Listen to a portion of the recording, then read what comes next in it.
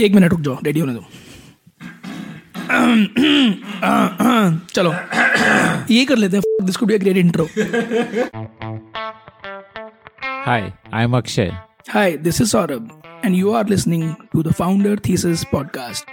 We meet some of the most celebrated startup founders in the country. And we want to learn how to build a unicorn. My name is Ashneer, and I'm the co-founder and CEO at BharatPe. At the time of producing this episode, BharatPe is technically classified as a Soonicorn, a startup that is soon to become a unicorn. But I'm very sure that in the next few months, BharatPe will become a part of the Unicorn Club, and what an amazing feat that would be. Consider this. BharatPe was started in 2018, which means that it will be among India's fastest unicorns. Ashneer Grover, who founded this, talks of how his first round of funding was the market value of his house, and his logic was that in a worst-case scenario, I will sell my house to pay back the money I'm taking from early investors. But the clarity that Ashneer had is what has made this success possible. Listen to this conversation as Akshay Dutt finds out what made Ashneer become an entrepreneur after a long and successful career, and how he scaled BharatPe to become the largest UPI payment app for merchants in the country. It was great. I think first semester I was a bit lost because इतनी मेहनत कर ली थी IT में घुसने के लिए कि लग रहा था कि अब कुछ नहीं करना पड़ेगा, but which proved to be a fallacy. तो फर्स्ट सेमेस्टर में मैंने ऐसे ही बस टाइम पास किया. I had a SGPA of 7.3, but thankfully when I figured कि यार कुछ करना है लाइफ में तो आपको सीरियस होना ही पड़ेगा. So from second semester onwards I always hit a 9.5 or above. In fact, I was very infamous to have hit a 10-pointer in the last semester, right? And which is and infamous because by that time most people have either got their master's calls or their MBA calls, right? And no one is willing to put any effort into studies. But I was still sort of peaking towards the end of the thing. And you did an exchange program in France also. I did. So IIT used to have an exchange program, and they used to have a selection criteria. But that selection criteria was pretty awkward because you had to have a CGPA of 8.5 and above to qualify, right? So only the only the more academically inclined folks went there. But it was a great experience because I got to learn French. All our classes were held in French, right? So in the summer of 2002 is when me and five other folks went to INSA Lyon. Lyon is the second largest city of France. And 2 months we were just learning French, and then the course started, and then we did 2 semesters there. But amazing fun. Living in Europe is a different experience. Meeting people from different backgrounds is amazing again. हाँ. तो आपको ये feel नहीं हुआ कि you should like settle abroad, like once you've tasted that quality of life, then it's hard to come back to India? Yeah, so in fact, the whole point of going on exchange was to get a taste of that life, right? But and पहले मेरे को बहुत शौक था, right? Like even in my mama stays in Canada, and when I was young, I had traveled to Canada and US, and it always sort of felt like another world, right? But when I stayed in France for a year, a few things became clear. It's a trade-off, right? It's not an absolute no-brainer kind of a thing. You can make that jump. Your quality of life day one will improve by 200 300%, but then it's a flat line, right? Second thing is it's a bit lonely as well, right? Because socially what you're used to, especially if you've been living in joint families, and then if you have to live by yourself, it can be very awkward. I always like going overseas. I've now traveled like 46 countries, but now the pleasure is only going on a vacation, right? Because fundamentally you feel so much comfortable in your own country, and you feel so much in control. And मेरे को ये भी लगता है कि बाहर जाके वहाँ की मार्केट समझना, वहाँ के नुआंसेस समझना, right, is a lot more effort. India में तो आप पले बड़े हो, तो आपको यहाँ पे पता है क्या चलेगा क्या नहीं चलेगा, and therefore your best outcome can actually come in India rather than overseas. Right, right, right. Okay. So after IIT, you got straight into IM. You didn't want to work first. Like you wanted to like get over with studies, or like Yeah, why yeah, did you? Hmm. yeah. No, so I had two options. I had a call for my um, uh, MS as well in the US, and I got a call from IIM Ahmedabad as well. Then बहुत simple था यार. Like when you're that young, you're not thinking too much. It's like कि पैसे कहाँ बनेंगे, right? And that's what excites everyone. And engineering in 2004, especially if it was not computer engineering or electrical engineering, was not the not the best highest paying option, right? And MBA felt like कि अरे आप MBA कर लो 2 साल invest करो, and all of a sudden you can draw a salary which is like 4x 5x of an engineering salary, right? So that was the call that I took, कि saying कि ठीक है, for first few years you have to make good money, good make uh, do well for yourself, and उसके बाद आप सोच सकते हो कि बड़ा क्या करना है. And therefore went down the MBA route immediately. Hmm. Hmm. Okay. So then, after 7 years at Kotak, you decided to move on. What triggered that move? And tell me about the next stint. Yeah, so one thing that started happening is, see, I don't sit idle, right? मेरे को लगता है कि time waste हो रहा है. And what started happening was the deal activity by 2013 started becoming very, very scarce, right? So, number of deals you would close in a year, a good number would be 2 to 3 transactions which you could call your own.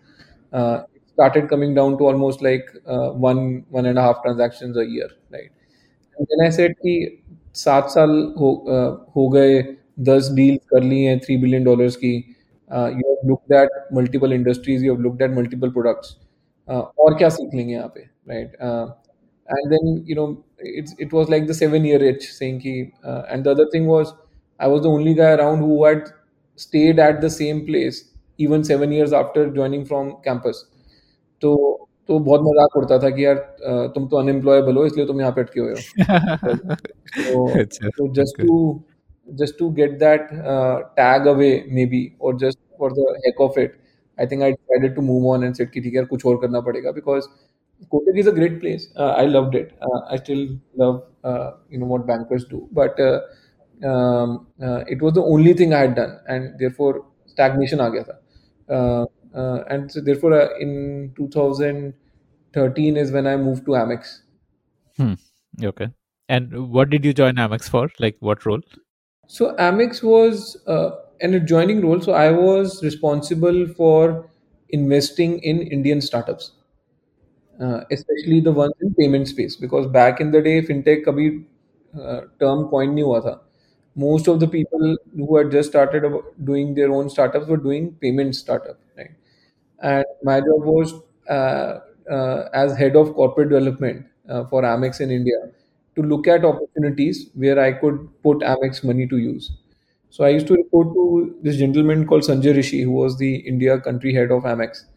And simple mandate: go and speak with startups, figure out what they're doing, and then let's see where to put our money behind. But how does this benefit Amex besides maybe a possible ROI on the money? Yeah, so it's also about, can Amex network be used, or can the investment be used to give a different experience to Amex customers, right? Both on the consumer side and the merchant side. So that is the basic thing, beyond the just of course the return on investment itself. Hmm, hmm, hmm, hmm. Okay. And this is where you also got your first taste of the payment industry with MobiQuick investment. Yeah, absolutely. So while I was there, I had met almost 100 founders of different startups. So I got started getting a very good sense of where the market is. लोग असली में कर क्या रहे हैं, बनाना क्या चाह रहे हैं. In fact, I had evaluated some 8 transactions while I was at Amex. I had looked at MobiQuick, and MobiQuick is what I had led the round along with Sequoia. This was their Series B. Um, and I had also looked at Paytm incidentally, right? So this was when Vijay was doing the Alibaba round. So Vijay and Madhur both had come to our office in Amex to pitch to us for Amex to invest money. I'd also looked at Pine Labs. So all the big guys you hear about nowadays, right? At some point of time during those 2 years, I had evaluated for an investment at different round stages. Okay. Why didn't the others materialize, like Paytm and Pine Lab? So Pine Labs was because I by the time I picked the conversation, I decided to move on. Um, I think PTM, with Vijay, it's very simple. He's a great individual, right? Like he's a force of nature. I keep telling people, compete with him as a competitor, but respect him always. Uh, uh, and even back in the day, I used to love him, right? मेरे को लगता था कि यार कोई लड़का फोड़ेगा तो ये फोड़ेगा मतलब the sheer energy he had and the sheer amount of ideas he had was unparalleled. And I was very supportive of him. It's just that the way he was operating, right, and the Amex view of world were slightly divergent, right? Amex is all about, do it slow, do it proper, and Vijay was do everything fast and break everything, right? So I think it was hard to marry the two. It was very dysfunctional marriage, very frankly, even if I look back. But personally, I loved Vijay. In fact, not a lot many people know when Madhur, who is his CFO now, used to be at Citibank and used to cover me a lot. So Madhur had one day asked me कि अगर तेरे को किसी लाला पे पैसे लगाने होंगे तो तू किस पे लगाएगा, right? And I had told him कि बॉस विजय शेखर शर्मा पे पैसे लगा दे, उसको जितने पैसे देने हैं शेयर वेयर पे कुछ भी मत मांग, तू बस पैसे दे दे उसको. And incidentally, 2 months after that, Madhur had joined Vijay, right? So then only then I realized actually he was doing a ref check with me कि यार मैं विजय को करूंगा तो is it a good decision or not? And why did you why were you bullish on MobiQuick? Like, what did you like about MobiQuick? So MobiQuick, what I liked about them is that they were the only other player other than Vijay back in the day, Hmm, right? So hmm, there was hmm. MobiQuick and there was Paytm, right? Uh, Yeah, yeah. and the other thing was that Bipin and Upasna were very clear that they wanted to build a profitable closed loop business, right? Hmm, Now, hmm, some of the things panned their way, some of the things panned differently over time. hmm. But What do you mean by closed loop? Sorry. मतलब उनको अपना wallet बनाना था, MobiKwik as a wallet ही बनाना था, right? And उनको ये क्लियर था कि वॉलेट में अंदर पैसे आएंगे और बाहर जाएंगे एंड वो बीच में स्प्रेड बनाएंगे अपना, right? And unlike Paytm, they were very clear they would make it slow and gradually, right? As against overnight and break everything, right? Kind of a view. And both of them had amazingly great credentials, right? By the way, so they're very good friends even now. So that's why when I said कि नहीं यार इन पे इतना early तो bet ले सकते हैं, and in fact, from at the level Amex put money to where they are now, even it's multiple times return already. Okay. Okay. Okay. So these experiences must have given you a itch to join a startup yourself instead of being on the other side of the table where you are evaluating and funding startups. Is that why you joined Growers? Absolutely यार. So I think इतने founder देख लिए थे कि वो God worship चला गया था कि यार मतलब ऐसे नहीं लगता था कि कोई कुछ कुछ स्पेशल है. तो ऐसे लगने लग गया था यार ये लोग कर सकते हैं तो हम भी कर ही सकते हैं. It's all about taking the risk and taking the plunge. So around early 2015, Albinder, who's a batchmate from IIT, he was working on Grofers. So he came to me and said कि यार तू मेरा business plan बना दे, deck बनवा दे और मेरे पैसे raise करवा दे. सो आई सेड ठीक है यार मैं ट्राई कर लेता हूँ, मतलब मेरे को भी पता नहीं कैसे रेज होंगे बट ट्राई करते हैं. So in fact Grofers business plan, the deck, everything was made in Amex office. We used to stay back, late after work, and we used to work on it. And before we knew, $10 million were raised from Tiger and Sequoia. And How? Like, without any execution, that got raised? Like, on the concept कि यार we knew logistics, and hyper local logistics. And now we are going to use that to our advantage and become a consumer side company. And broadly हम उनको ये बोलते थे कि आप US में देख लो, इंस्टाकार्ट बड़ा बन रहा है, हम इंडिया का इंस्टाकार्ट टाइप बना रहे हैं कुछ. तो and so we raised 10 million, and there was Albinder had a very skeletal team till then, right? So he said कि भाई तू आजा, तू देख ले, तेरे को सब कुछ पता ही है अब, and तू संभाल ले. So I joined him as the CFO. I was the first major employee to actually join him. Um, and then from there, one thing led to the other, and things became really big for us. Okay. Okay. So I want to understand more on the Grofers fundraise. At this time, there was like zero execution, or for example, was an app up and ready or something up and ready, or it was just on the back of a PPT that the fundraise happened? No, so we had done a beta version of the app, and we were only already delivering in Gurgaon. So we used to deliver on behalf of chemists. We used to deliver on behalf of some certain kirana shops. But we were a B2B play. We were not facing the customer. And the customer app we had made ready, right? In fact, when the first day I joined, we that day had done highest orders, which were 30 orders for the day, right?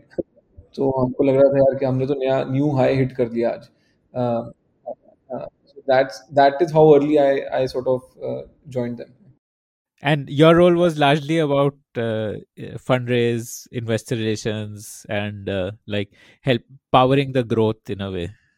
Yeah, it was more to make sure that whatever we're doing is done with certain level of sanity. So I was basically looking at everything which was commercial, legal, finance, and of course fundraise, right? So those were the four things I used to look at, and then over time, so I almost became a co-founder to Albinder, right? So anything that needed to be sorted would come my way. Hmm, hmm, hmm. So, why didn't you continue in that stint? It must have been pretty exciting because Grofers has been through a roller coaster of a journey. So, what made you want to move on? या सो यार उसमें दो चीज़ें थी. एक तो मैं वहाँ पे 2.25 साल था almost, right? And those were very intense time, right? Like because आपने 30 ऑर्डर से शुरू किया था, और जब मैं छोड़ा था तब 30,000 ऑर्डर होते थे, right? So you had seen that 1000x growth journey in 2.5 years. And we had also raised a lot of money. We had raised almost $170 million while I was there, including from the likes of SoftBank. And हम business शुरू में market place था, हमने उसको inventory late भी बना दिया था over time. But one of the things which was itching me was that my equity was not being sort of upped, right? Because for the amount of value I was adding, right, my equity promise was not being put into place in terms of actual grant of ESOPs, right? And I had these conversations, and every time it would be saying, "दे देंगे यार, तू कहाँ जा रहा है, हम कहाँ जा रहे हैं," types, right? But I said कि ठीक है यार, कहीं कोई कहीं नहीं जा रहा, तो then let's put it on paper, and why have an element of doubt even in my head, because I am willing to put 110% as I have demonstrated, right? Um, uh, तो एक मेरे को वहाँ पे थोड़ा हिचक लगा कि इक्विटी देने का इंटेंशन वर्बल था, बट कभी वो एक्शन में नहीं आया. Other thing now in hindsight when I start thinking is कि यार समवेयर मेरे को भी लगने लग गया था कि यार maybe it's now time for me to had the don the operator hat, right? मतलब कर लिया 9 साल दूसरों लोगों के लिए काम, 2.5 साल दोस्त के लिए काम भी कर लिया, but maybe now I had learned enough from Albinder ki what does it take to create a startup, and maybe that was also another itch which was not verbalized within me, right? It was a combination of because एकदम एक चीज तो clear था कि कुछ करूंगा तो तोड़ू फोड़ू करूंगा. अब वो कम इक्विटी के लिए करने का कोई मतलब नहीं था, राइट? तो ऐसे ठीक है, स्टेप आउट करते हैं, फिगर आउट कर लेंगे यार क्या करना है. Did you meet Masa also when you were doing the SoftBank fundraise? I met Nikesh. Nikesh used to be that time, but not Masa. Okay, okay, okay, okay. So after this, you joined like a very traditional business of PC jewelers. What was that experience like? हाँ यार, तो बाहर निकलने के बाद 3 महीना तो मैं बहुत ही कुछ भी नहीं किया। I was just speaking with people, right? And मेरे को जो अपॉर्चुनिटीज मिल भी रही थी, मेरे को लग रहा था कि यार it is it is okay, right? Like मतलब if you been the CFO of Grofers, ठीक है, you get a CFO role anywhere types था, at least in a startup, right? But somewhere मेरे को लग रहा था कि नहीं यार, कुछ बनाना है, right? And but So you wanted an operational role. I needed operational role. And the second thing which was clear to me कि यार कुछ सस्टेनेबल बनाना है, राइट? मतलब मैंने इतना ई कॉमर्स देख लिया था और इतने पैसे फूकते हुए देख लिए थे, राइट, लोगों को, कि विश्वास उठ गया था कि यार किसी का इकोनॉमिक्स बनेगा भी या कभी नहीं बनेगा, राइट? सो आई एक चीज, एक होता है ना कि आप when you are in a perfume shop, you have to smell the coffee, right, before you smell the next perfume. So for me, it was like smelling the coffee kind of a event where I said, okay, PCJ, in fact, I had taken them public back when I was in Kotak. So I had a prior history with them. But मेरे को ये था कि यार एक करोल बाग में बैठ के एक लाला ने धंधा बनाया, राइट? कोई कोई फैंसी इन्वेस्टर नहीं था, कस्टमर से कमा कमा के बनाया, राइट? ये जो सिखाएगा वो कोई और नहीं सिखा पाएगा, right? And therefore I joined them, and there also my mandate was not to be part of the jewelry business. My mandate was to actually build a gold loan business for him, right? Because मेरे को तब तक ये clear हो गया था कि Indian merchant या इंडियन कस्टमर सर्विस के लिए कभी पैसे नहीं देगा जिंदगी में, ठीक है? वो उसको जोमेटो पे 50 रुपये आप चार्ज करोगे, वो स्विगी को ऐप फायर करके वहां से ऑर्डर कर देगा, बट ब्याज के लिए सब पैसा देते हैं, right? तो आई वाज क्लियर कि लेंडिंग का बिजनेस बनाना है, एंड आई सेड कि ठीक है, this is a good place to learn the gold loan business, and you will also learn how does a typical lala who sits in Karol Bagh thinks, right? And if you look back now for what I do as a business, that thinking is critical, right? That Otherwise, understanding of the customer. exactly. Otherwise, you'll be creating irrelevant products. Hmm, hmm, hmm, hmm. So did you launch that? Like, क्या हुआ उस business का, the gold loan business? Was very close to launching. I had, in fact, done almost all my homework, and I was there for hardly 6 months, right? But what happened there was that Nirav Modi scam happened, right? Uh, and then the jewelry sector went into a spin of its own, right? Uh, and then I realized कि बहुत सब कुछ यहाँ पे कुछ नहीं होने वाला है, because core business पे आ गई है अब, तो मतलब expansion तो भूल जाओ. So then I decided to move on, and June 18 is when started working on BharatPe as an idea. So how did that evolve as an idea? मतलब initial idea क्या था, और फिर finally when you launched it, what was that journey, if you Yeah, can so tell I me? had actually met with, उस time भी मैं काफी startups को मिलता रहता था, राइट? जस्ट टू अंडरस्टैंड मार्केट में हो क्या रहा है. And I met Shashwat and Bhavik in IIT Delhi, right? And मेरे को लगा 15 मिनट की मीटिंग है, मैं जाता हूँ. मैं 4 घंटे बैठा रहा वहाँ पे उनके साथ.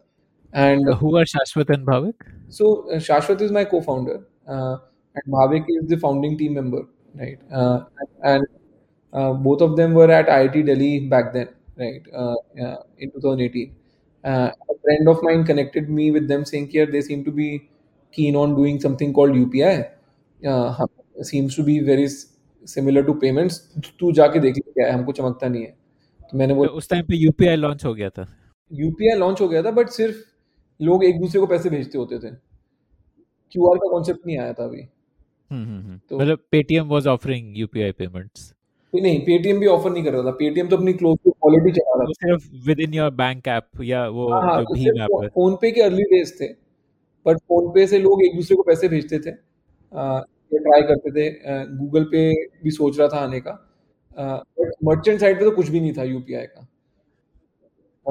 So when I met them and I said कि क्या करना है, दे सेड कि यार ये यूपीआई जो है, हमको लगता है कि हम मर्चेंट के यहाँ पे क्यूआर कोड लगा सकते हैं, एंड हमारे को कंज्यूमर साइड ऐप बनने की जरूरत ही नहीं है. तो मैंने बोला यार आइडिया तो अच्छा है, मतलब मर्चेंट को एक क्यूआर मिल जाएगा एंड उस पे सारी एप्स ऑटोमेटिकली चल जाएंगी. एंड दे सेड कि ये करना है, but we are too young and we don't understand the ways of the world. Would you want to sort of be partners? And I said कि ठीक है, कर लो. एंड इनफैक्ट एक हफ्ते के अंदर we were like I had already come on board. We were sitting in front of investors. Everything happened like very fast, right? Because it was like just an something waiting to happen kind of thing, right? मेरे को उनसे मिलना था, and then we got into things, and now after that everything has been a blur uh, till now. So again, you raised like pre-launch, or you launched first and then raised? Like, how did the fundraise happen? यार तो उसमें interesting था, तो शुरू में ना कोई हमारे को बिलीव नहीं कर रहा था, ठीक है, उसको लग रहा था पागल हो गए हैं कि ऐसे कैसे हो सकता है, मतलब काफी इन्वेस्टर को तो मैंने ही बताया कि यूपीआई होता कैसे है, मतलब नाम नहीं लूंगा बट बहुत नामी नामी इन्वेस्टर्स जो इंडिया में हैं, के बॉसेस के हमने यूपीआई हैंडल बनवाए बैठ के कि सर डाउनलोड, फोन पे ऐप डाउनलोड करो या गूगल पे ऐप डाउनलोड करो, अपना डेबिट कार्ड निकालो, ये देखो ऐसे पेमेंट होती है, मतलब वहां से हमको स्टार्ट करना पड़ा। बट काफी लोग तब भी ना उन्होंने हम पे विश्वास नहीं किया, हमको बहुत लटकाते रहे लोग, राइट, क्योंकि उनको लगता था कि यार ये कौन आ गए हैं, और पेटीएम उसी टाइम $16 बिलियन की कंपनी हो चुकी थी, तो भाई तू तो पेटीएम से भिड़ेगा, और मतलब तू कैसे भिड़ेगा, मतलब वो तो इतनी बड़ी कंपनी है। तो ऐसे कि यार इनको चमक नहीं रहा है कि पेटीएम क्लोज लूप करने की कोशिश कर रहा है, मैं एक ओपन लूप चीज को मार्केट बनाने की कोशिश कर रहा हूँ, तो ऐसे कि ठीक है, so then what I said is कि यार कोई फायदा नहीं है इन वीसी से सिर मारने का, जब तक तुम इनको डराओगे नहीं कि भाई मैं कहीं और से पैसा ले आऊंगा, ये देंगे नहीं, राइट। मतलब and that is been true, आप किसी से पैसा मांगने जाओ नहीं देगा, राइट, आप किसी को पैसा मना कर दो तो उसको जरूर देना है, राइट। कि भैया मैं मेरे को तो Okay. पैसा नहीं लेना है, किसी को बोल दो ना, तो वो आपके पीछे पड़ जाएगा देने के लिए, right. So I raised 1.9 crores angel from friends and family, and maximum I took from anyone was 25 lakh रुपए, right. And the idea was very simple यार, कि मेरा यहाँ मालवीय नगर में घर है, कोई बोलेगा तो मैं अगर पैसा डूब गया तो मैं बेच के सबको वापस कर दूंगा, राइट। तो and that is how the 1.9 crore magical figure also came from, right, saying कि भाई घर की कीमत 2 करोड़ के आसपास होगी, थोड़ा खर्चे निकाल के 1.9 ही रेज करते हैं। तो वैसे करके रेस करा, and then we put our product out first. तो आजकल थोड़ा आसान हो गया है, बिकॉज इन्वेस्टर कंपनी के पीछे भागती है, तो आजकल आइडिया स्टेज पे ही, और अगर आपने पहले कुछ कर रखा है रिमोटली स्टार्टअप, तो 20-25 मिलियन उठाना is market now, right. But back in the day we had to actually put the product out, get the first 1,000 merchants in. So वो कैसे किया आपने first 1,000 merchants? Like, did you visit kirana stores and all that? Yeah, did you hire people? Yeah, online leads? नहीं नहीं, खुद ही जाते थे यार, खुद जाते थे Galleria market, Nehru Place, right, कई लोग थे, हम आधा टाइम कोडिंग होती थी, आधा टाइम मार्केट जाते थे, और मतलब दुकानों पे खड़े होके 4-4 घंटे बिता के हमने पहले क्यूआर लगाए हैं, बिकॉज दुकानदार को समझ ही नहीं आता था कि ऐसे कैसे हो सकता है। तो हम उनको समझाते थे, उनकी पहली 5 ट्रांजैक्शन उनके सामने खड़े होकर के दिखाते थे, उनके बैंक में पैसे आ गए वो दिखाते थे उनको, तब उनको विश्वास होता था कि हाँ चलो ये चल रहा है।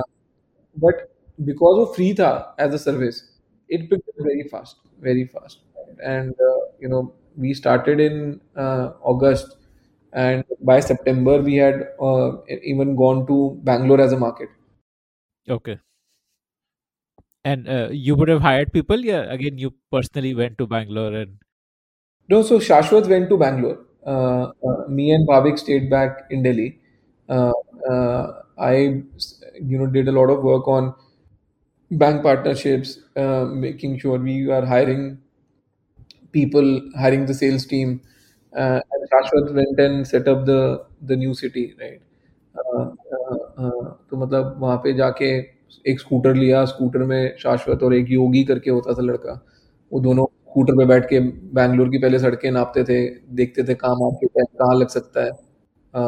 लैंग्वेज लैंग्वेज प्रॉब्लम थी, बिकॉज हम सब नॉर्थ के थे, तो हम आता नहीं था, but everything from technically scratch ही करा था। so how many merchants had you onboarded by the time you got institutional investors in? I think by the time we got institutional investors in, we were already at like 20,000 merchants. And what was the pitch? Like, this was a free service to the merchants. Well, you're not charging. which was always which was always clear. India में payments revenue is tending toward zero. वो zero होके रहेगा, right? आप कोई नहीं बचा सकता उसको. हम वो लोग. मतलब you were clear on that at that time also. मतलब today of course this is clear, but उस time पे आपको पता था कि ये नहीं, नहीं बिल्कुल चलेगा. बिल्कुल बिल्कुल ही पता था, बिकॉज जब हम 0% पे क्यूआर बेचते थे, राइट, दुकानदार तो 5 सेकंड नहीं लगाता था वो यूज करने के लिए, राइट. तो हमारे को तो फर्स्ट मतलब फर्स्ट इंस्टेंस से क्लियर हो गया था कि अगर आप दुकानदार को पेमेंट फॉर फ्री दोगे, वो यूज करेगा ही करेगा, राइट. वो डिजिटल पेमेंट इसलिए ही नहीं यूज कर रहा है बिकॉज उसका 2% चार्ज लग रहा है. वो इसलिए, अगर आपने वो चार्ज हटा दिया वो खुद सीख लेगा और करेगा. So, so 0% MDR is in fact India में introduce ही हमने किया था, right?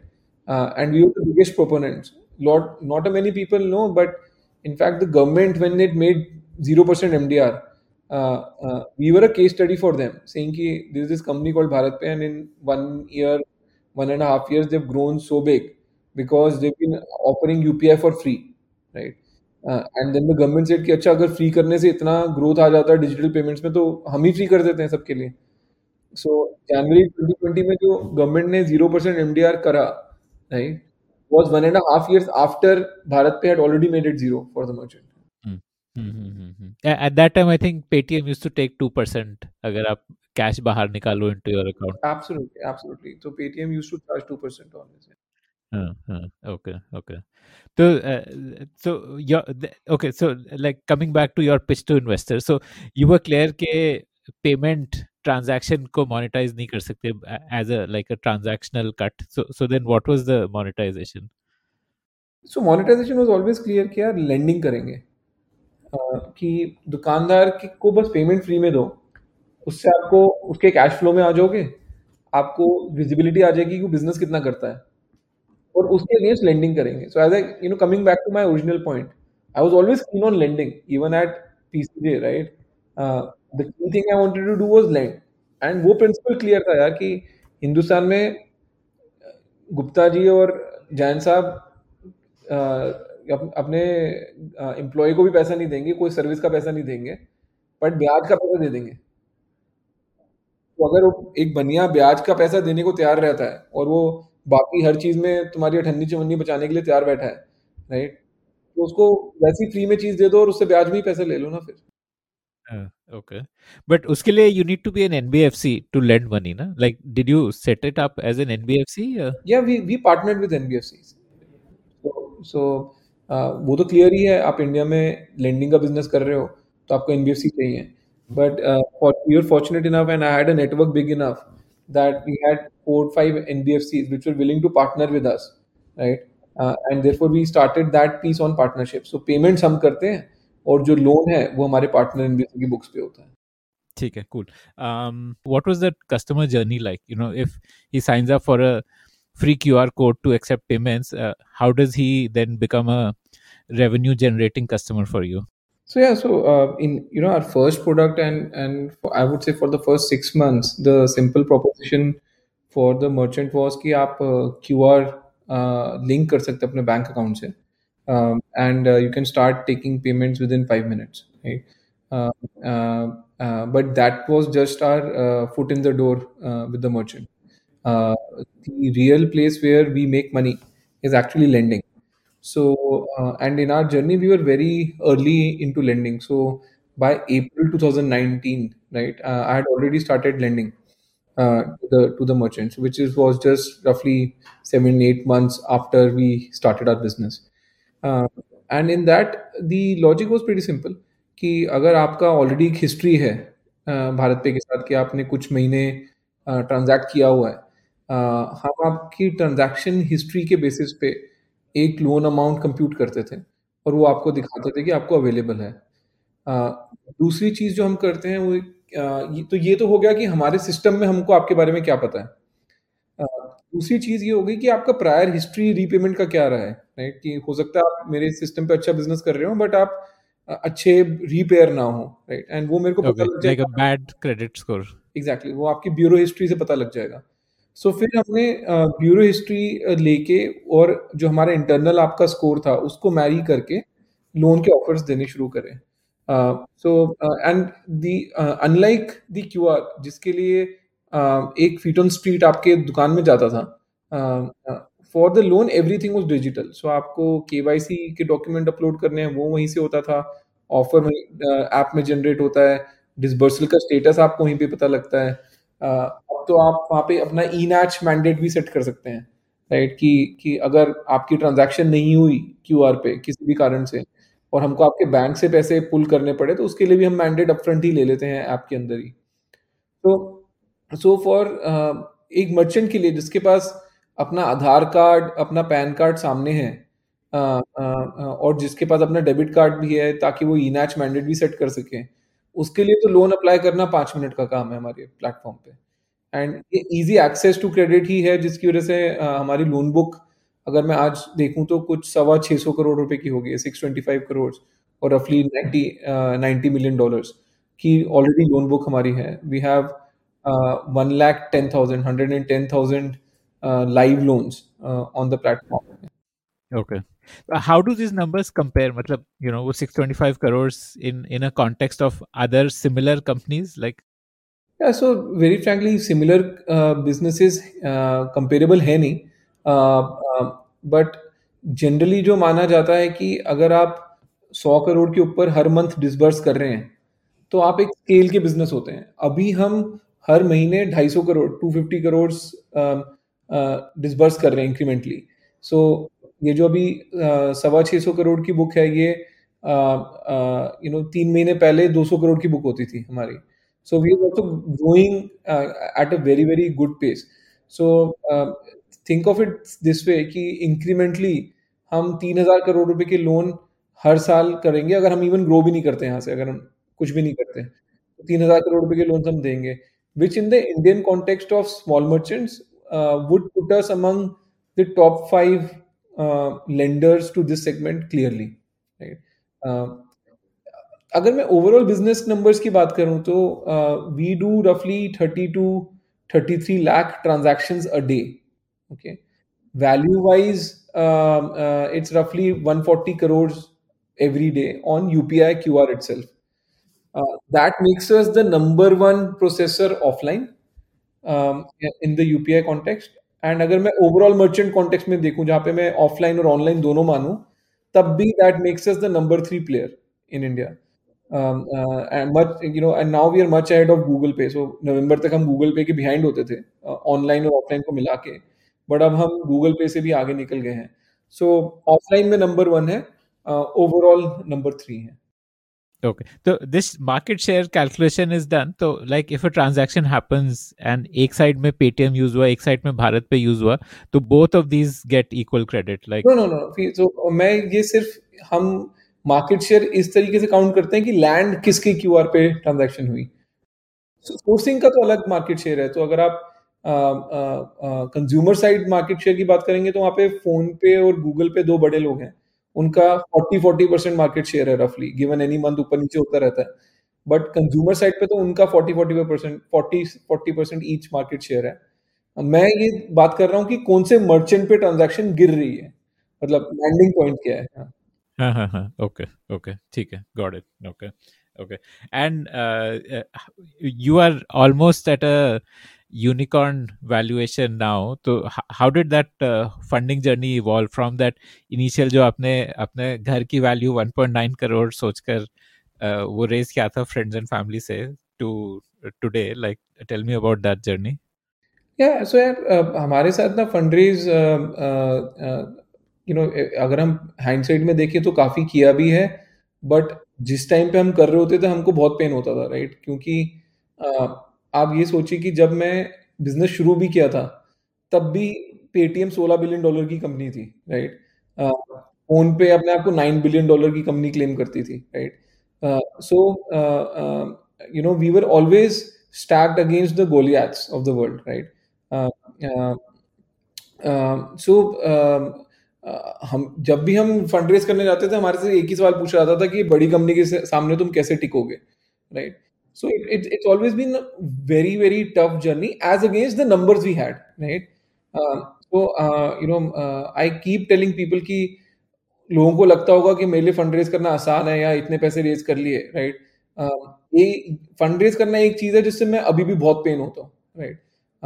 मेरे को ज्यादा मजा बिजनेस बनाने में आता है, ज्यादा मजा कुछ नया प्रोडक्ट निकालने में आता है या ब्रांडिंग करने में आता है, उसमें मेरे को ज्यादा पर्सनली ज्यादा वैल्यू ऐड लगता है। फंड रेज तो मेरे को cost of doing business type लगता है। But having said that, thankfully हमारे पास अच्छे इन्वेस्टर काफी हैं। अगर आप हमारा कैप टेबल देखेंगे किसी फिनटेक के हिसाब से, तो प्रॉब्ली वर्ल्ड का one of the strongest cap tables होगा। तो हमारे पास सेक्वाया है, Ribbit, Coatue, Insight, Steadview, Beenext, Amplo. So not a single Chinese shareholder, thankfully, because it would have gone against us. So an all American lineup in some sense, and I have at least four investors who have an ability to write 100 million, $200 million checks even going forward. So इनको अंदर लाना मुश्किल काम था, but एक बार ये अंदर आ जाते तो बहुत ही हाई कन्विक्शन इन्वेस्टर्स हैं, फिर ये हिलते नहीं है, मतलब तो उस तरीके से थैंकफुली काफी अच्छा कैप टेबल बना हुआ है हमारा। They're with you for the long haul. Yeah. So, and how has the product evolved? So, you started with QR code, then you added lending, and what next after that? There are some other additions also. Absolutely. तो सबसे पहले हमने QR से शुरू करा, फिर lending add करा, फिर लेंडिंग के लिए हमारे को था कि पैसे कहाँ से आएंगे, so we started tying up with P2P NBFCs। So merchants के पास अब ऑप्शन है कि वो P2P में इन्वेस्ट कर सकते हैं हमारे प्लेटफॉर्म के through with our partner P2P NBFC. Help me understand what does a P2P NBFC do? So P2P NBFC क्या करती है कि आपको ऑप्शन देती है कि आप एज एन इंडिविजुअल दूसरे इंडिविजुअल्स को लेंड करें, राइट? सो एंड आप उसमें आपको एक इंटरेस्ट रेट मिल सकता है, जो कि मार्केट में आपको जो बाकी ऑप्शन है उससे बेहतर होता है। तो हमारे प्लेटफॉर्म में we work with a couple of P2P NBFCs and they offer an opportunity for you to earn up to 12%, right? And the good thing is P2P NBFC की में आप जो इंटरेस्ट कमाते हैं उस पर TDS भी नहीं लगता है, राइट? सो हमारे मर्चेंट्स के पास ऑप्शन है कि वो अपना पैसा P2P NBFC के पास रखें और उस पर 12% ब्याज कमा लें, राइट? तो आप खुद क्यों नहीं NBFC बने? हमारा भी वो सर अभी तो 30 मंथ्स ही हुए हैं, तो सब कुछ करना है NBFC भी बनना है, बैंक भी बनना है, वो सब कुछ करना है। It is all about timing as well. We have also applied for our NBFC license in the last 1 year during COVID.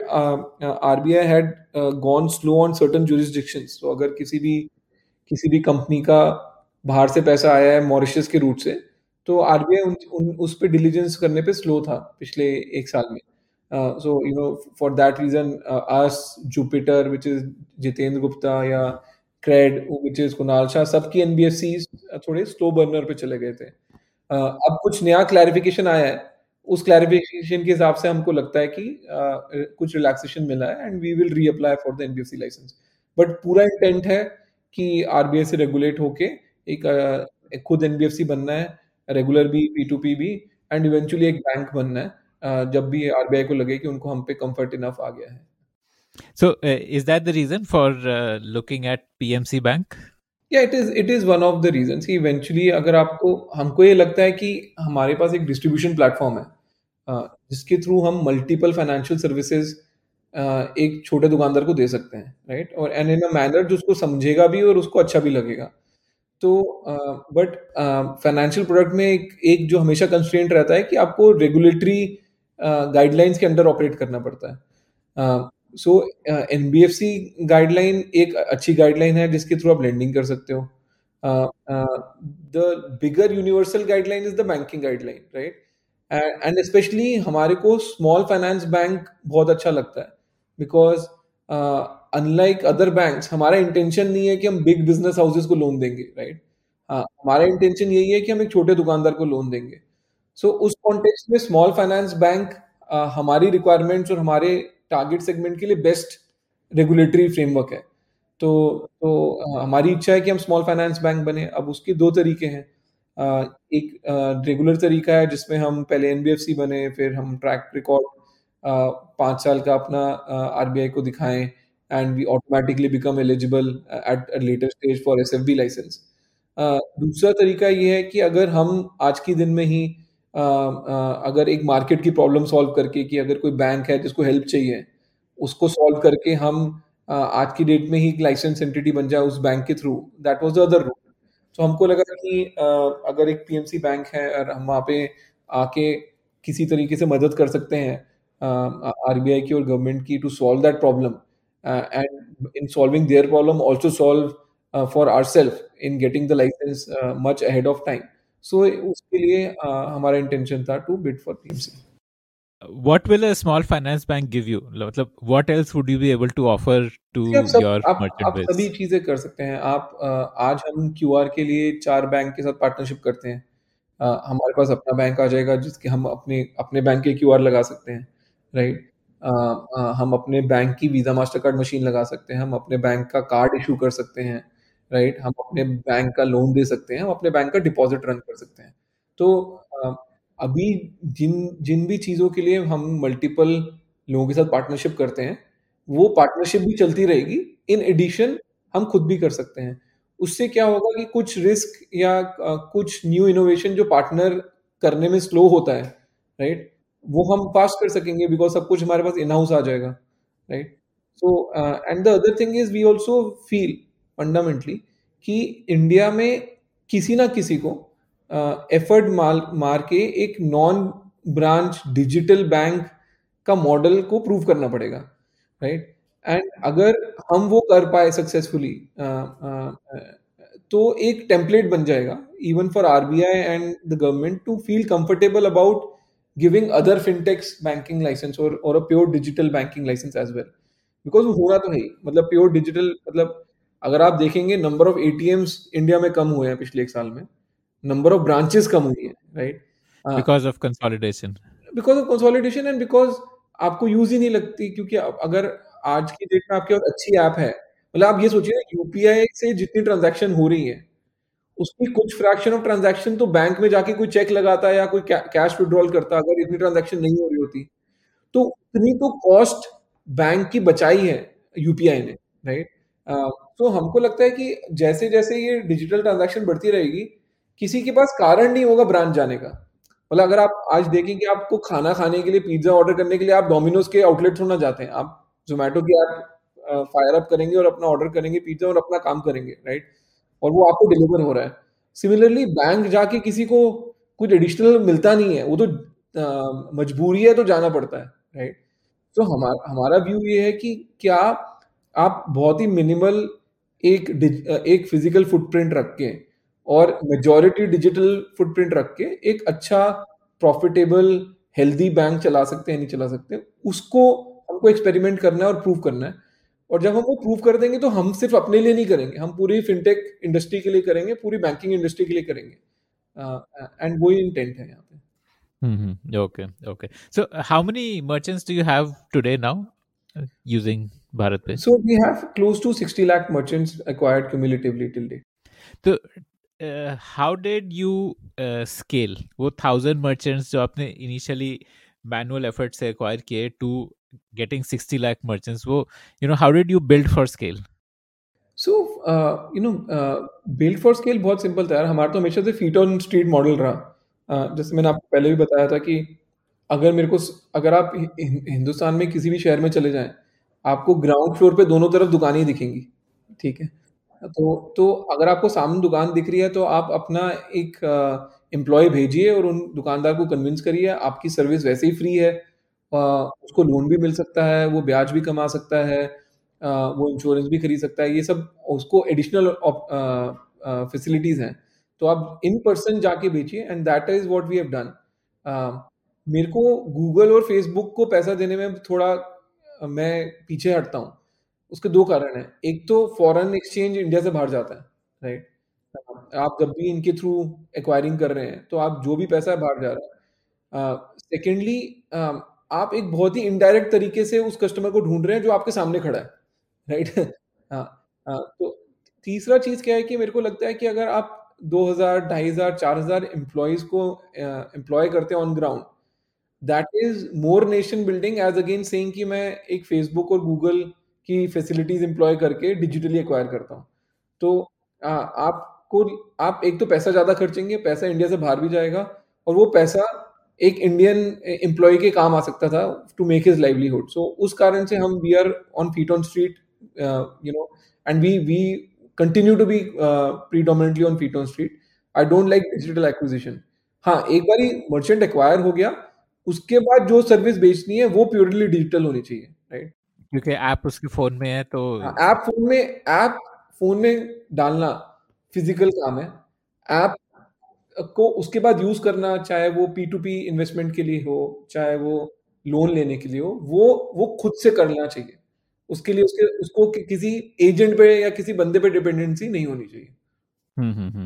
So, what is the economics of the feet on street people? Like one person, each person, how many merchants does he add? इस बहुत ही simple रहता है। कोई जो हमारे feet on street हैं वो 20 से 25,000 रुपए महीना कमा सकते हैं, एंड उसको कमाने के लिए उनको एसेंशियली अगर आप देखेंगे तो 100 से 125 मर्चेंट एक्वायर करने हैं। तो इतना मुश्किल नहीं है, आपको दिन के 5 मर्चेंट भी लेके चलेंगे जिनको आप ढंग से एक्वायर करते हैं और जो प्लेटफॉर्म पे लाइव भी हो जाते हैं, तो वो होता है। उससे हमारी जो कॉस्ट ऑफ एक्विजिशन पड़ती है वो $3 या ₹200 पड़ती है, right? Which is one of the cheapest in the world, right? For acquiring either a merchant or a customer, right? So economics wise also it makes a lot more sense than doing things digitally. ठीक है, got it. And you also did an ad with Salman Khan. So, what was the effect of that ad? How did that help? Or is that something which you will do more of, or it's a one-time thing and you don't need to do more of it? No, मेरे को branding को लेके मैं काफ़ी serious हूँ, and उसका reason ये है कि इंडिया में लोगों को लगता है कि एक B2B प्रोडक्ट है, उसके लिए आपको एडवर्टाइजमेंट या ब्रांडिंग नहीं चाहिए होती। मेरे को ऐसा नहीं लगता। मेरे को लगता है कि एक जो दुकानदार है उसका साइकी बहुत ही एक नॉर्मल कंज्यूमर की तरह ही होता है, राइट? एंड देयरफॉर उसको भी वो कंफर्ट चाहिए, उसको ये जानना होता है कि प्रोडक्ट क्या है, आप क्या हो, क्या आप पे ट्रस्ट कर सकते हैं, नहीं कर सकते। सो ट्रस्ट बहुत इंपॉर्टेंट है फाइनेंशियल सर्विसेज में, स्पेशली ट्रस्ट सबसे इंपॉर्टेंट चीज़ है। सो जब हम बहुत ही छोटी कंपनी थे, हमने 100 करोड़ से भी कम रेज किया था, हमने सलमान खान को तभी टाई अप कर लिया था, एंड उसका रीजन सिंपल था कि इंडिया में बॉलीवुड और क्रिकेट दो चीजें हैं जो लोगों को काफी अपील करती हैं। तो हमारा फर्स्ट क्राइटेरिया ये था कि यार एक कौन सा सुपरस्टार है जो ऑन द ग्राउंड शॉपकीपर के लिए एक अपीलिंग पर्सनालिटी है, एंड उसमें हमारे सर्वे में सलमान काफी ऊपर आए उन पे। तो हमने सलमान को 2019 में ही लिया था as our brand ambassador, and हमने एड्स बनाई जो कि काफी फन एड्स भी थी, राइट? तो हमको हर चीज को मनी को लेके हर कोई ना बहुत सीरियस एड बनाता है, राइट? हमको लगता है कि मनी को लेके थोड़ा फन भी होना चाहिए, तो हमने काफी फन एड्स बनाई थी जो कि काफी वेल रिसीव हुई मार्केट में, एंड ओवरनाइट हमारे को काफी अच्छा ब्रांड एस्टेब्लिश हो गया। जब सलमान का 1 ईयर कॉन्ट्रैक्ट खत्म हुआ तब हमने एक्सपेरिमेंट करा क्रिकेट से। सो अब हमारे पास 11 क्रिकेटर्स हैं जो कि हमारे ब्रांड एम्बेसडर हैं, जो कि एक काफ़ी यूनिक कॉन्सेप्ट था, बिकॉज लोग नॉर्मली एक क्रिकेटर को ले लेंगे, या तो विराट कोहली को ले लेंगे या धोनी को ले लेंगे। हमने 11 क्रिकेटर्स लिए बिकॉज हमारा कॉन्सेप्ट था कि हम टीम है, राइट? एंड पूरी टीम दुकानदार के पीछे खड़ी है, बिकॉज अगर आप एक दुकानदार का साइकी देखेंगे, उसको ये लगता है यार बड़े बिजनेस में तो इतने एम्प्लॉयज होते हैं, इतने मैनेजर होते हैं, मेरे को सुबह शटर भी खुद ही खोलना है और शाम को शटर भी खुद डाउन करना है, तो मैं अकेला ही काम कर रहा होता हूँ। तो हमको उसको ये सेंस ऑफ फीलिंग देनी थी कि आप अकेले नहीं है, हमारी पूरी टीम आपके साथ खड़ी है। तो हमने 11 प्लेयर्स की टीम बनाई। उससे दो चीजें हुई। एक तो 11 की 11 क्रिकेटर्स इंडिया के डिफरेंट पार्ट से आते हैं, तो आपकी अपील जो है वो पैन इंडिया हो जाती है, राइट? जैसे कि बॉलीवुड की appeal north west up to a bit east में काफी अच्छी रहती है, बट साउथ की अपनी खुद की फिल्म इंडस्ट्री है, राइट? उनकी खुद के सुपरस्टार्स हैं, तो थोड़ा सा वहां पे साउथ तक जाते जाते डाइल्यूट हो जाता है ब्रांड। क्रिकेट का अपील जो है वो नेशनल है, राइट? तो हमारे पास केएल राहुल भी हैं जो बैंगलोर से हैं, राइट? हमारे पास संजू सैमसन भी हैं, राइट? एंड हमारे पास रोहित शर्मा भी हैं, राइट? हमारे पास सुरेश रैना भी हैं। तो या तो उनकी ओरिजिनल सिटी से एसोसिएशन है या उनकी आईपीएल टीम से एसोसिएशन है, बट इन लोगों की एसोसिएशन काफी है। For example Suresh Raina is a big name in Chennai because of Chennai super king, right? तो तो तो उस करके एक तो हमारे को पूरा पैन इंडिया एक बेस मिल गया, जिसके जो हम अपना एक राइट एम्बेसडर यूज कर सकते हैं। दूसरा, cricket as a category started being associated with BharatPe, right? Because अब कोई और ये करेगा नहीं, क्योंकि हमारे पास 11 प्लेयर हैं। तो एटलीस्ट फाइनेंशियल सर्विसेज में क्रिकेट एज अ कैटेगरी हम मोनोपोलाइज करते हैं in some sense, right? In terms of branding. So वो काफी अच्छा हमारा एक मार्केटिंग कूल था कि 11 प्लेयर्स को ले लीजिए, एंड ऑलमोस्ट हर दुकानदार को ये लगना चाहिए कि इंडियन टीम ही इनके पीछे खड़ी है। Okay, okay, that's amazing. So, what is, according to you, going to be like now growth drivers for BharatPe? Matlab, like, is it that keep hiring more feet on street, because each feet on street gets you 100 merchants every month, and that is the way to grow the business. And out of those 100, 10 of them become monetizable. So, is that your vision on how to grow this further? Yeah, like, what do you see as the way to grow? हाँ, तो मैं when I look at it, मेरे को ये लगता है कि एक तो हम अब सिटी एक्सपैंड करने के मोड में आएंगे। तो अभी तक हम 100 सिटीज में पहुंच चुके हैं इनफैक्ट। तो 100 सिटीज से अब अगले 300 सिटीज में जाना is our next growth vector. और उसके लिए हमारे पास एक हमारे टीम मेंबर है निशांत जैन, जो कि जोमेटो में थे, और उन्होंने पहले जोमेटो को 100 से 300 शहर लेके गए थे। तो he has joined us 1 year back, and he is created a plan to take us to 300 cities. तो एक उससे एक ऑटोमेटिक ग्रोथ आएगी। दूसरा है कि सिटी के अंदर ही हमको और डीपर रिलेशनशिप चाहिए मर्चेंट के साथ। सो अभी हमने एक रिसेंटली एक चीज लॉन्च करी है जिसका नाम है BharatPe club, right? So it is a 1,000 rupee membership जो कि एक दुकानदार ले सकता है। और इस मेंबरशिप को लेने से उसको हमारे ईच ऑफ आवर प्रोडक्ट्स पे उसको एक एडिशनल बेनिफिट मिलता है, राइट? तो अगर आप इसको सोचेंगे तो जैसे आपका जोमेटो गोल्ड था, जिसका काफी अच्छा अपटेक हुआ था कंज्यूमर्स के लिए, बिकॉज काफी बेनिफिट था, उसी तरीके का एक स्कीम है जो कि प्योरली शॉपकीपर्स के लिए है, राइट? तो हमने रिसेंटली लॉन्च करा है, मतलब कम 24 घंटे से भी कम हुए हैं, हम 3,500 मेंबरशिप ऑलरेडी बेच चुके हैं। तो मेरे को लगता है उस मेंबरशिप को भी हम जितना बेचेंगे तो हमारी स्टिकीनेस विद द मर्चेंट बढ़ेगी, हमारा प्रोपोजिशन बढ़ेगा, और हमारी business with the merchant therefore automatically बढ़ेगा। सो तीन ही चीजें हैं, नए शहर में जाएं, एग्जिस्टिंग मर्चेंट के साथ डीपर स्ट्रॉन्गर रिलेशनशिप बनाएं, और तीसरा लेंडिंग को ग्रो करते रहें। सो ये तीन चीजें ही ग्रोथ लाएंगी। इसका क्लब मेंबरशिप में क्या बेनिफिट्स मिलते हैं? Like some examples, like a lower rate of interest? हाँ, तो 1,000 रुपए की जो मेंबरशिप है उसके अगेंस्ट आपको 1,000 रुपए तो अपफ्रंट ही मिल सकता है। उसके लिए आपको एक तो आपको एक बैट एंड बॉल मिलता है, राइट? जो कि हमारा brand ambassador sign bat and ball है, जो खुद ही 500 रुपए के वर्थ का है। इन एडिशन आपको एक कार्ड मिलता है स्पेंड करने के लिए। उस कार्ड पे हम 500 रुपीज लोड करके देते हैं। सो आप फर्स्ट टाइम यूज करेंगे। Just like a debit card, मतलब you can use it on any POS. It's a prepaid card, it's a prepaid card, ताकि जो मर्चेंट के मनी विद अस है, जो भी सेटल होना है, अगर उसको सेटलमेंट से पहले ही यूज करना है तो वो उस कार्ड के थ्रू यूज कर सकता है। But it will work on any POS, like any Mastercard, Visa POS. Any POS, any ATM, and online as well, right? तो वो एक है। फिर अगर आप हमसे लोन लेते हैं, नॉर्मल लोन में हम आपको 2% प्रोसेसिंग फीस चार्ज करते हैं अपफ्रंट, वो वेव हो जाती है। अगर आप हमसे कार्ड मशीन लेते हैं, वो कार्ड मशीन आपको नॉर्मली 5,000 रुपीज की पड़ेगी, इस मेंबरशिप में वो आपको 4,000 रुपीज की पड़ जाती है, राइट? अगर आप हमारे थ्रू इन्वेस्टमेंट अकाउंट में पैसे डालते हैं, P2P अकाउंट में, तो आपको उसमें एडिशनल बेनिफिट मिल सकता है। सो अगर आप हमारे थ्रू बिल पेमेंट करते हैं, तो आपको 20% तक उस पे बिल पेमेंट पे ऑफ मिल सकता है। सो मल्टीपल चीज़ों पे हमने ट्राई करा है कि एक मर्चेंट को बेनिफिट मिले। एंड कॉन्सेप्ट यही है कि एक बारी मर्चेंट खुद का 1,000 रुपीज लगाएगा, तो उसका इंटेंट आ गया, उसका खुद का इन्वेस्टमेंट आ गया, and therefore he will himself deepen how many products BharatPe के उसको यूज करने हैं. Got it. Okay. And are you also planning to sell like wealth products, like mutual fund investment, insurance, and things like those? तो हम insurance cell करते हैं. In fact हम हर महीने 50 लाख का इंश्योरेंस प्रीमियम वर्थ का सेलिंग करते हैं. एंड हमारे कोविड के टाइम पे भी we were the first ones to launch COVID insurance.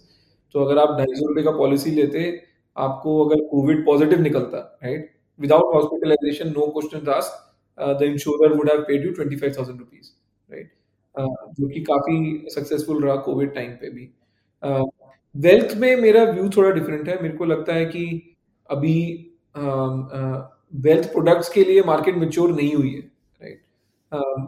मेरे I feel more confident about P2P kind of investment products, जहाँ पे उसको पता है कि ठीक है, मैं इन्वेस्ट कर रहा हूँ और मेरे को ब्याज टाइप कुछ मिलेगा, right, rather than stock market या कुछ फैंसी म्यूचुअल फंड प्रोडक्ट जिसमें उसको समझाना एक तो बहुत मुश्किल है कॉन्सेप्ट, और उसको रिटर्न भी शायद थोड़ा लोअर ही मिले, राइट. सो मेरे को लगता है कि मार्केट को ये है कि मेरे को एक फिक्स रिटर्न बता दो, आप कितना दे सकते हो, राइट. ताकि मेरे को क्लियर हो कि मेरे को अपसाइड पे कितना बनेगा. म्यूचुअल फंड में क्या होता है, आपको अपसाइड नहीं बता सकते. आप बोलते हो कि आपका सारा डूब भी सकता है और अपसाइड पे आपका बहुत बन भी सकता है, बट कुछ क्वांटिफाई नहीं होता. सो आई हाँ, थिंक प्लस वो लॉन्ग टर्म प्रोडक्ट है. वो this long would term be short product term है. प्रोडक्ट. उसमें साइकिल्स होती हैं. आप हो सकता है अगले 6 दिन में मार्केट नीचे चले जाए, राइट, और हो सकता है उसके 1 महीने में मार्केट डबल हो जाए, राइट. सो बट एक जो ऑन द ग्राउंड शॉपकीपर है, उसके लिए इतना वेरिएशन को हैंडल करना, right, it's not worth his time, right. उसको ये चाहिए कि यार मेरे को एक अच्छा ब्याज का प्रोडक्ट दे दो जिसमें अच्छा ब्याज मिल जाए, right. They are more comfortable there, and I think therefore this segment, P2P investments, are much more pertinent than mutual fund. Okay. And what is the risk in the P2P investment? अगर default हुआ तो, like if the default हुआ तो उसमें भी उनका पैसा डूब ही सकता है, राइट. तो ऐसा नहीं है कि P2P इन्वेस्टमेंट में रिस्क नहीं होता, उसकी खुद की रिस्क होती है. बट but वो डिफॉल्ट कैसे मैप होता है? Is it like 1-to-1 mapping के मैंने अशोक से पैसा लिया और अजय को दिया, तो अगर अजय ने पे बैक नहीं किया तो अशोक का पैसा डूब गया, और इज इट के वो एग्रीगेटेड? नॉर्मली आप जो बोल रहे हो लेमैन टर्म में 1-to-1 का वही मतलब होता है, बट इस केस में 1-to-1 नहीं होता है.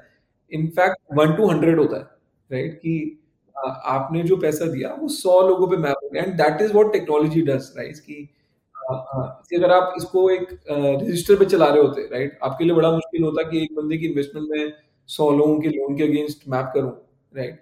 बट टेक का मतलब ही है कि वो स्केल एट स्केल चीजें कर सकता है. सो हमारे P2P पार्टनर्स की जो टेक्नोलॉजी है जो हमने उनके साथ बनाई है, वो एक लेंडर का पैसा 100,000 बोरोअर से मैप करती है, राइट. हाँ, तो दैट वे एक बोरो ने नहीं भी पे किया तो वो एग्जैक्टली, डाउन साइड आपका कोई लिमिटेड है. स्पेसिफिक रिस्क नहीं रहता, राइट. ऑफ कोर्स अगर 1,000 के 1,000 डिफॉल्ट कर जाएंगे तो आपका पैसा डूब जाएगा, बट नॉर्मल कोर्स में ऐसा होता नहीं, राइट. सो उस तरीके से काफी एटलीस्ट हम इंश्योर करते हैं कि उनका पैसा मल्टीपल लोगों पे लगे, स्पेसिफिक इंडिविजुअल रिस्क ना आए, राइट. आपका एक इंडिविजुअल का रिस्क 1% या 0.1% से के बीच में होना चाहिए, उससे ज्यादा नहीं होना चाहिए. Is this like a sweep product कि मतलब आप जब चाहो उसमें पैसा डाल दो, जब चाहो निकाल दो, या नहीं, वो स्वीप आप तभी दे सकते हो जब आपकी इन्वेस्टमेंट खरीदने के लिए कोई और खड़ा हो, राइट. सो अदरवाइज सी जब आपका पैसा आएगा तब आपको वापस दे दिया जाएगा. अगर आप स्वीप रिक्वेस्ट कर सकते हो, एंड वो रिक्वेस्ट तभी ऑनर होएगी अगर आपकी इन्वेस्टमेंट खरीदने के लिए कोई और खड़ा हो, राइट. कि कोई और इन्वेस्टर अंदर आना चाहता है, आप बाहर जाना चाहते हो, तो आपको आपकी जगह उसको रिप्लेस किया जाता है, राइट. सो P2P की गाइडलाइंस, आरबीआई की बहुत ही अच्छी गाइडलाइंस है, बहुत ही क्लियर गाइडलाइंस है, एंड जो प्रोडक्ट है उन्हीं गाइडलाइंस के अंदर ऑपरेट होता है.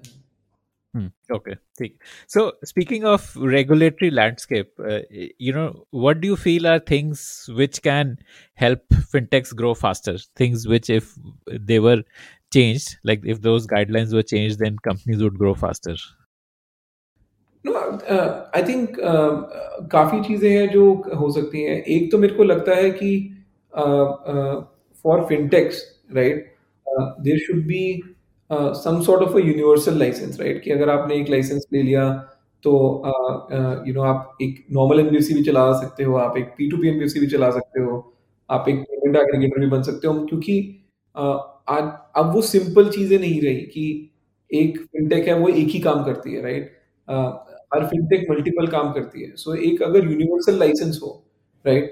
कि आप एक लाइसेंस के लिए अप्लाई करें, उसकी थ्रेशोल्ड ज़्यादा होंगी, व्हिच इज़ फाइन, राइट? कि अगर एक नॉर्मल एनबीएफसी के लिए आपको 2 करोड़ का कैपिटल चाहिए होता है, आप एक लाइसेंस बना लीजिए जिसमें आपको 20 करोड़ का कैपिटल चाहिए, 50 करोड़ का कैपिटल चाहिए, दैट इज़ फाइन। बट अगर आपने एक बार अप्लाई करा तो आपको नॉर्मल एनबीएफसी लाइसेंस भी मिल गया, आपको P2P भी मिल गया, आपको पेमेंट एग्रीगेटर लाइसेंस भी मिल गया, आपको प्रीपेड इंस्ट्रूमेंट भी मिल गया, राइट? सो दैट जो एनबीएफसी है वो एक्चुअली मार्केट में जो कस्टमर की प्रॉब्लम है, उसके सॉल्व करने में अपना एफर्ट लगाए और लाइसेंस के लिए एक बार ही एफर्ट लगाए, एक हायर थ्रेशोल्ड क्रॉस कर ले एंड उस हायर थ्रेशोल्ड को एक ही बारी क्रॉस करे, हर बारी जाके हर हर 4 महीने, हर 6 महीने लाइसेंस के लिए ही ना भागते रहें, right? So I think that will help it. The other thing I feel is कि fintechs can play a huge part in reducing frauds, right? Because जहाँ इंडिया में बहुत ज़्यादा ट्रांजैक्शन हो रही है, राइट? एंड वहाँ पे हमेशा रिस्क लगता है कि यार हर कोई तो सही बंदा नहीं होगा, there unscrupulous people who want to make money quick, right? And all that. So अगर हम एक सेंट्रल डेटाबेस बना लें, राइट? जहाँ पे हर फिनटेक अपना डेटा शेयर कर रही है कि यार ये कस्टमर था, इसका ये मोबाइल नंबर था, ये नाम था, ये बैंक अकाउंट डिटेल्स थी, ये एक फ्रॉडुलेंट कस्टमर था हमारे बेस पे, राइट? तो अगली बारी दूसरा फिनटेक उसको ऑटोमेटिकली डीबार कर देगा, राइट? या अपने ऑटोमेटिकली उस पे चेक्स लगा देगा ताकि वो एक इंसान अलग-अलग प्लेटफॉर्म पे जाके सेम फ्रॉड ना कर सके, राइट? एंड आई थिंक उससे वो एक सेंट्रलाइज्ड डेटाबेस बनने से काफ़ी चीज़ें सॉल्व हो जाएँगी, राइट? लोगों में भी डर आएगा कि यार मैं एज़ अ फ्रॉडुलेंट एक्टिविटी कहीं के किसी के साथ भी करूँगा ना, मैं सेंट्रली ब्लैकलिस्ट हो जाऊँगा, राइट? तो आई थिंक ये 2 चीज़ें हैं मेरे को जो लगता है काफ़ी फिनटेक को ग्रो कर सकती हैं। तो ये अभी क्रेडिट ब्यूरो में नहीं कैप्चर होगा, जो एग्जिस्टिंग क्रेडिट ब्यूरो ये क्रेडिट ब्यूरो इंफ्रास्ट्रक्चर है? बिकॉज़ ये this is not a credit default, right? This is a fraud, right? Saying कि आपने किसी कस्टमर से पैसे लिए, उसके गुड्स नहीं दिए या आपने उसको कुछ सोशल इंजीनियरिंग कर ली कि आपने एक्चुअली उसको पैसे देने थे बट आपने उसके बैंक से पैसे ले लिए, राइट? जो कि आप अगर ओएलएक्स जैसा प्लेटफ़ॉर्म पे जाएँगे, वहाँ पे ये बहुत प्रेवलेंट है, राइट? कि आपको बोला जाता है कि मैं आपकी चीज़ खरीद रहा हूँ, मैं आपको एक लिंक भेजूँगा, आप उस पे ओटीपी डाल दीजिएगा। बट ओटीपी डालने का मतलब ही नहीं है बिकॉज़ अगर आपको पैसे रिसीव करने हैं, थोड़ी ना आपको किसी को ओटीपी देना है। वो आपसे ओटीपी डलवा के एक्चुअली आपके बैंक से पैसे ले लेते हैं, राइट?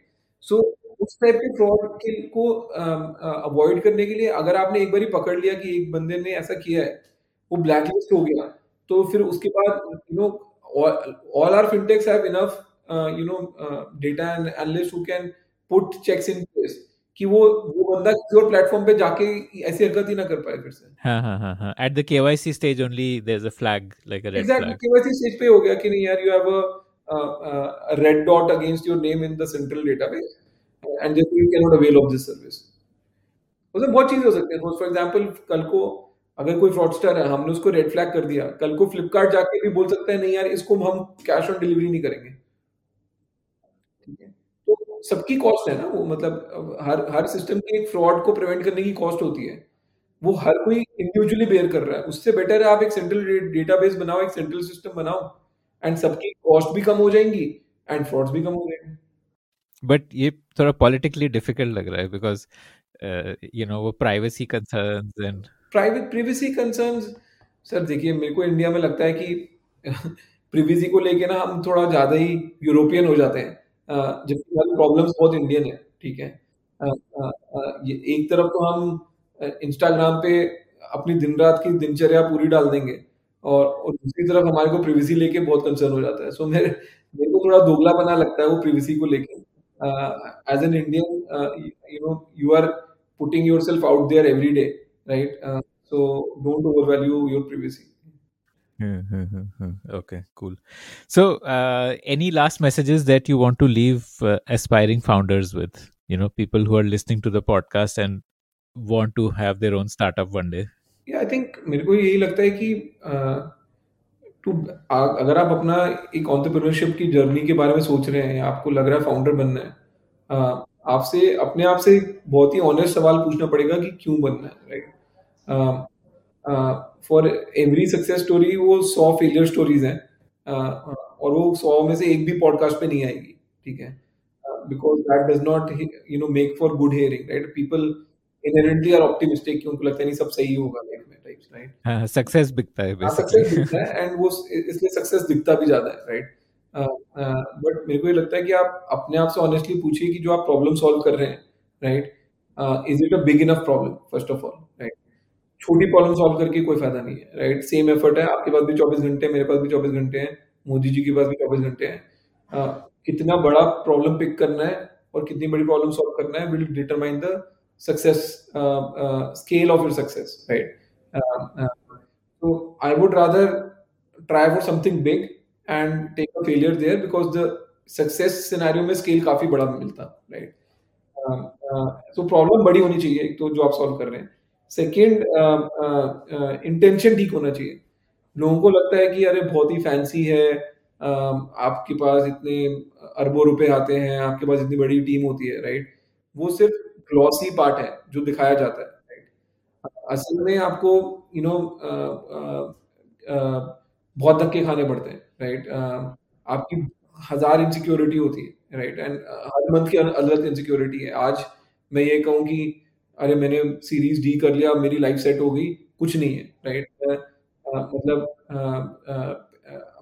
एक लेवल के बाद आप नेक्स्ट प्रॉब्लम सॉल्व करने पे लग जाते हैं, आपको टाइम भी नहीं होता सोचने का या the finer things of life enjoy करने का। सो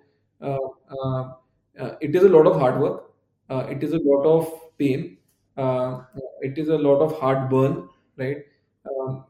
You should be ready for everything, and don't be fascinated by only the good things that come with doing your startup, right? Be ready for the bad things because आपको नहीं पता कि शुरू में आपको good मिल दिखेगा बैड दिखेगा। अगर आप गुड की एक्सपेक्टेशन से ही स्टार्ट करेंगे फिर आप बैड देख के डिसअपॉइंट भी जल्दी हो जाएंगे, राइट? तो थोड़ी रियलिस्टिक एक्सपेक्टेशन लेके स्टार्ट करना चाहिए। तीसरा मेरे को ये है कि कोई रेस नहीं है, मतलब अ, हर एक को फाउंडर क्यों बनना है, हर एक को एंटरप्रेन्योर क्यों बनना है, राइट? आई थिंक वो एक थोड़ा नेगेटिव एलिमेंट आ गया मार्केट में कि अ, लोगों को लगता है मैं अपने वो जैसे डॉक्टर की डिग्री होती थी ना वैसा हो गया कि भाई मैं तो फाउंडर हूँ, राइट? बट डॉक्टर किस चीज का है वो तो बता, मतलब कोई पेशेंट भी है तेरे पास या नहीं वो तो बता, राइट?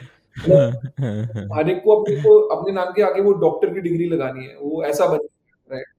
टैग हो गया, मतलब टैग हो गया कवर्टेड टैग। वो एक वो जैसे लिंक्डइन का टैग हो गया कि यार मेरे पास ये टैग है तेरे पास नहीं है, मतलब मेरे पास ये स्टिकर है तेरे पास नहीं है। मेरे को वो थोड़ा अनहेल्दी लगता है, राइट? मेरे को ये लगता है कि यार doing a job is a great thing. मैंने 15 साल जॉब करी है, मेरे को बहुत एंजॉयबल लगता था। जॉब्स भी काफी रिवॉर्डिंग होती हैं, राइट? एंड जब आपको फंडामेंटली दिल से आवाज आ रही हो कि नहीं यार मेरे को जॉब नहीं करनी, मैं रिस्क लेने के लिए तैयार हूँ और मैं राइट रीजन से चीज कर रहा हूँ, सिर्फ तभी स्टार्टअप की तरफ आई है। सिर्फ वो टैग लगाने के लिए या कूल लगने के लिए या being a college drop out is the in thing लगने के लिए जो करेगा ना वो मोस्टली फेलियर ही देखेगा, सक्सेस नहीं देख पाएगा। That was the inspiring journey of making BharatPe into one of India's fastest growing fintech companies. Do check out the BharatPe app from the App Store of your mobile to make and receive UPI payments. If you like the Founder Thesis podcast, then do check out our other shows on subjects like marketing, technology, career advice, books, and drama. Visit thepodium.in, that is thepodium.in for a complete list of all our shows.